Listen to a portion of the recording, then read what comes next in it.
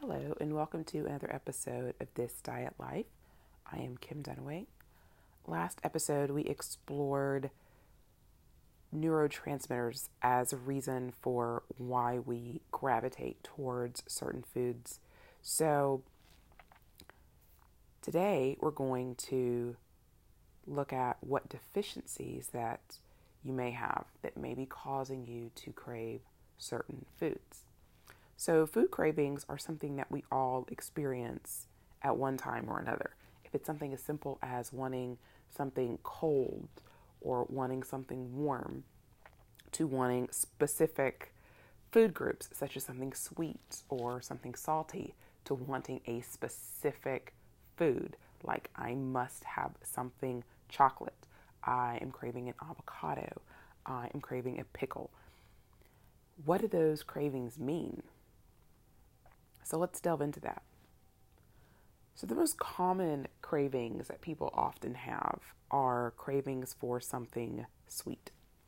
And a craving for something chocolate versus a craving for something sweet can actually be two different things.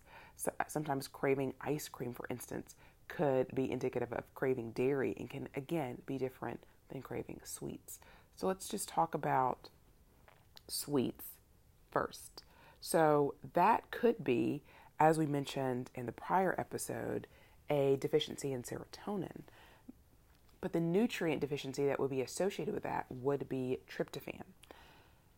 But a sweet craving could also be indicative of a chromium deficiency, which can definitely manifest for people that suffer from blood sugar issues, be it severe blood sugar issues such as diabetes or milder or moderate issues such as hypoglycemia. So just feeling shaky, getting dizzy, getting headaches in between meals, even getting irritable in between your meals or when you're hungry can be indicative of a lower blood sugar and can be indicative of a deficiency in a mineral called chromium.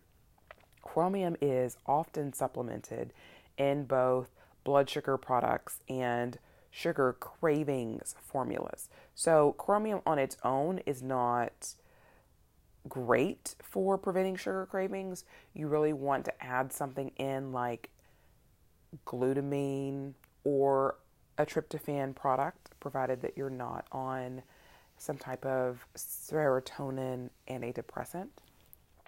But chromium does help to regulate blood sugar. So oftentimes people complain about getting hungry in between their meals and wanting some type of appetite suppressant, when really we need to either work on our meals so that we have more protein or more fiber to make us feel more full, or we need to eat more frequently, not take so much time in between meals, or it can be indicative of a blood sugar problem that needs to be addressed, not the need for an appetite suppressant. So looking at those sugar cravings as a possible sign of a chromium deficiency.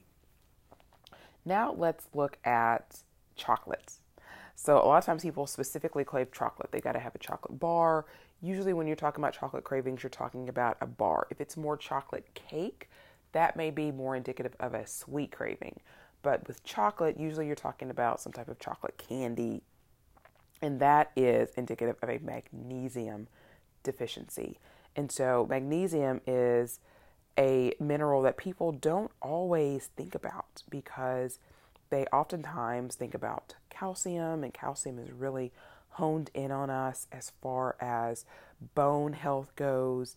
But magnesium is really important. It's important for over 300 different processes in the body. It is an electrolyte. People a lot of times don't think about that. So it is very important to help prevent things like leg cramps, restless legs, muscle cramps in other places outside of the legs. It is also very helpful in blood pressure regulation, the relaxation of your nerves. It helps with sleep. It can help with hyperactivity. It has so many different benefits. So if you're experiencing some of these different things and you're craving chocolate on top of that, it can definitely be indicative that you are low in magnesium and that you may want to supplement with magnesium or you may want to take a calcium and magnesium supplement together. I never recommend that people only take calcium because we need that magnesium to help the calcium be utilized. Without it, it can make us susceptible to bone spurs or calcium kidney stones, and nobody wants to experience that.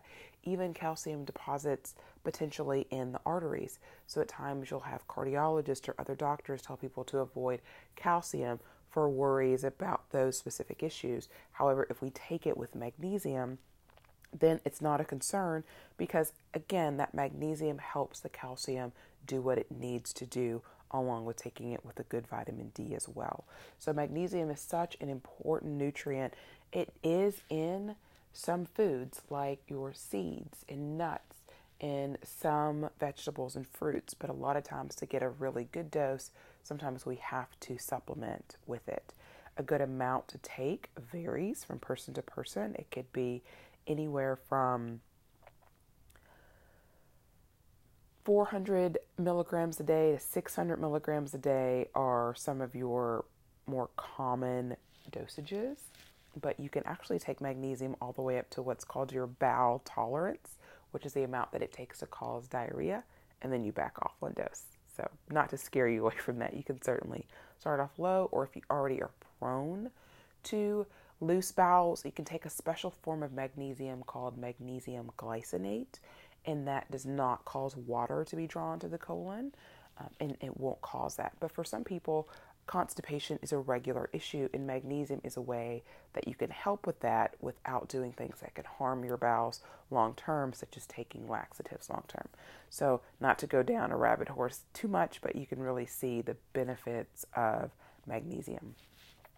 So let's talk about dairy that I mentioned before. If you're finding yourself craving a lot of cheese, a lot of yogurt, and that type of thing, is that indicative of a calcium deficiency or not?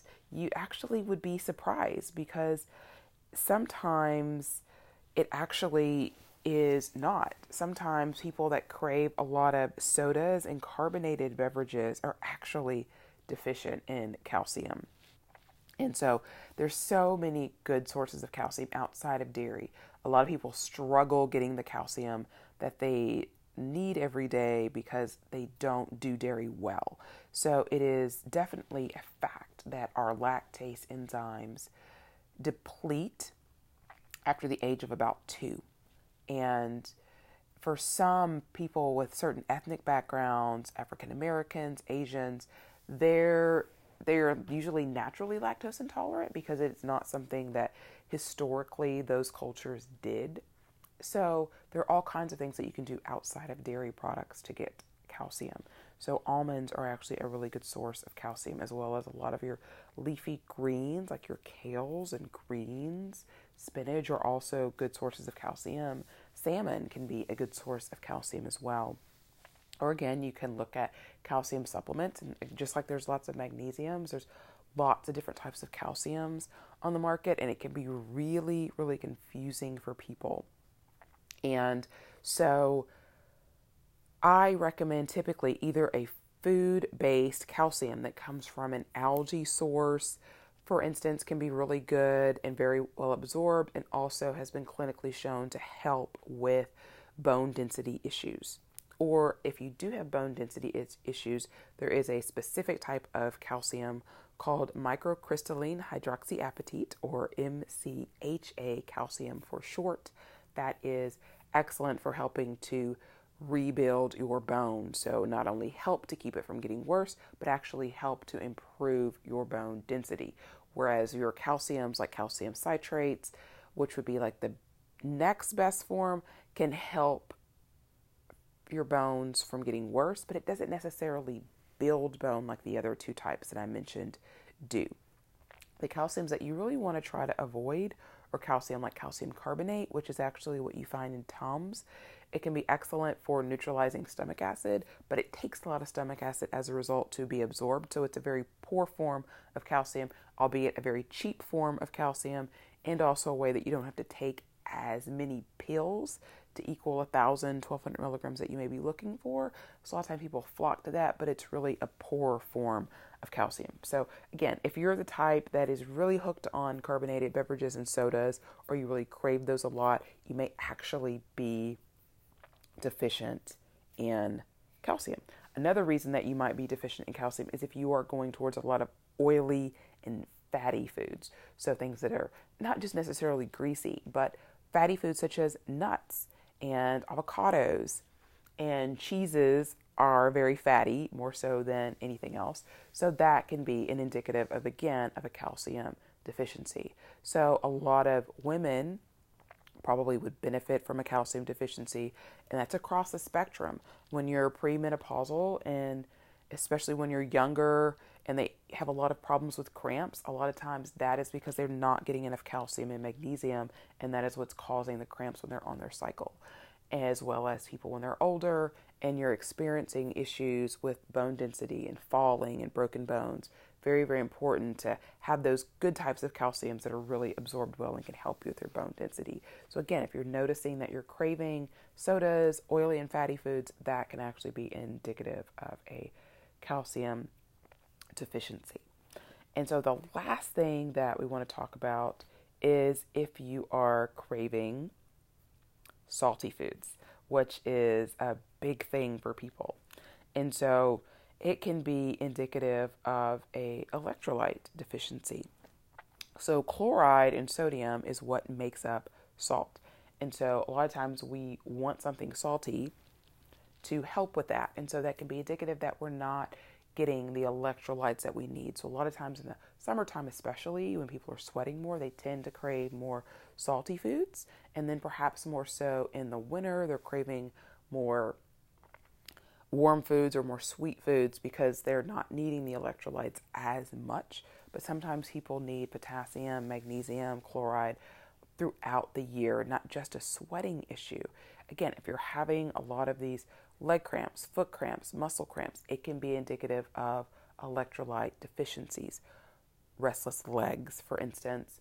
And so chloride is something that you really only find in salt or in certain electrolyte beverages. Like, for instance, I love coconut water as a great electrolyte beverage, but it's very high in potassium, not so much in chloride.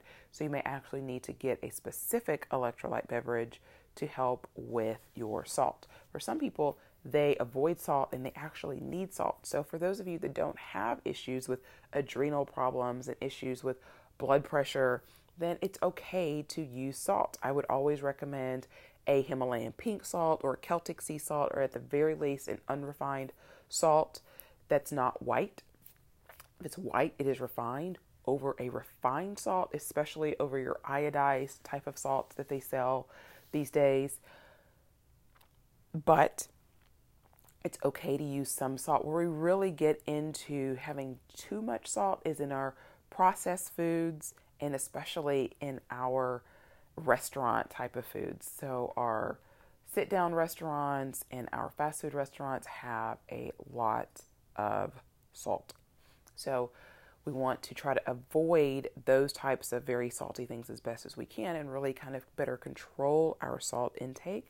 But again, if you're finding yourself that you're craving these foods a lot, it could be indicative that you need some electrolytes. And what I might recommend here supplementally is a trace mineral supplement that will have some chloride, some magnesium, a little bit of all of these other minerals that a lot of times that we're lacking because the food that we eat doesn't have the mineral content that it had 40 years ago, 50 years ago, 100 years ago. I may have talked about this on the show before, that it's been proven that an orange today doesn't have the vitamin C content that it did many years ago. And that goes with everything.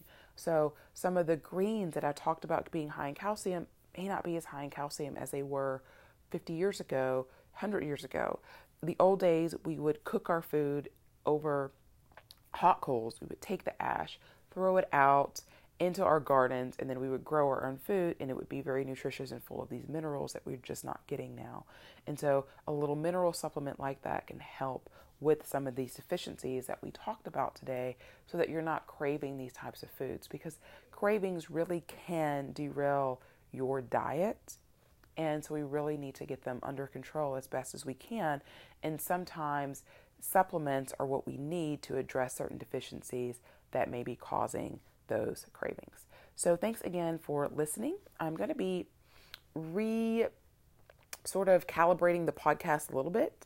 My plan is to come to you with one health-related nutrition podcast every week, as well as one yoga-related podcast every week. So if yoga isn't your thing, you can certainly avoid that if you want, but I encourage you to at least listen to a couple of them. It's going to be more so mind-based.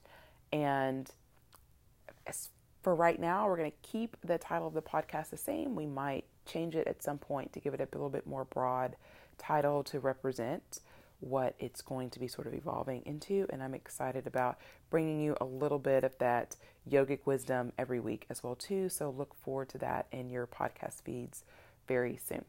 So again, you can find me at thisdietlife@gmail.com. If you have questions, comments, or concerns, I love hearing from you.